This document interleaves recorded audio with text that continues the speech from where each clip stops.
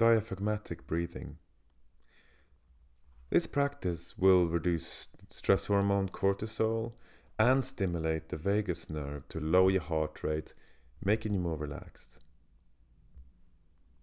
So lie on your back and place one hand just over the belly button and the other hand on the upper chest, just on the rib cage. Keep breathing as you normally would, but take notice which hands move the most. Are you a chest breather or are you a belly breather? We want you to breathe low down into your stomach, as shallow breathing can induce anxiety and tension. So breathing through your nose, focus on moving your lower hand placed on your belly button while hardly moving the upper hand on your rib cage. Breathe in slowly for 5 seconds and let the out breath be relaxed while counting down to 5.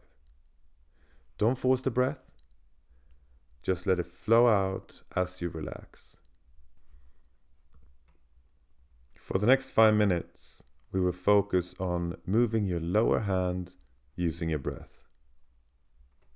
If you find that you drift away in thoughts, just bring back your focus to the hand and the movement. So let's get started.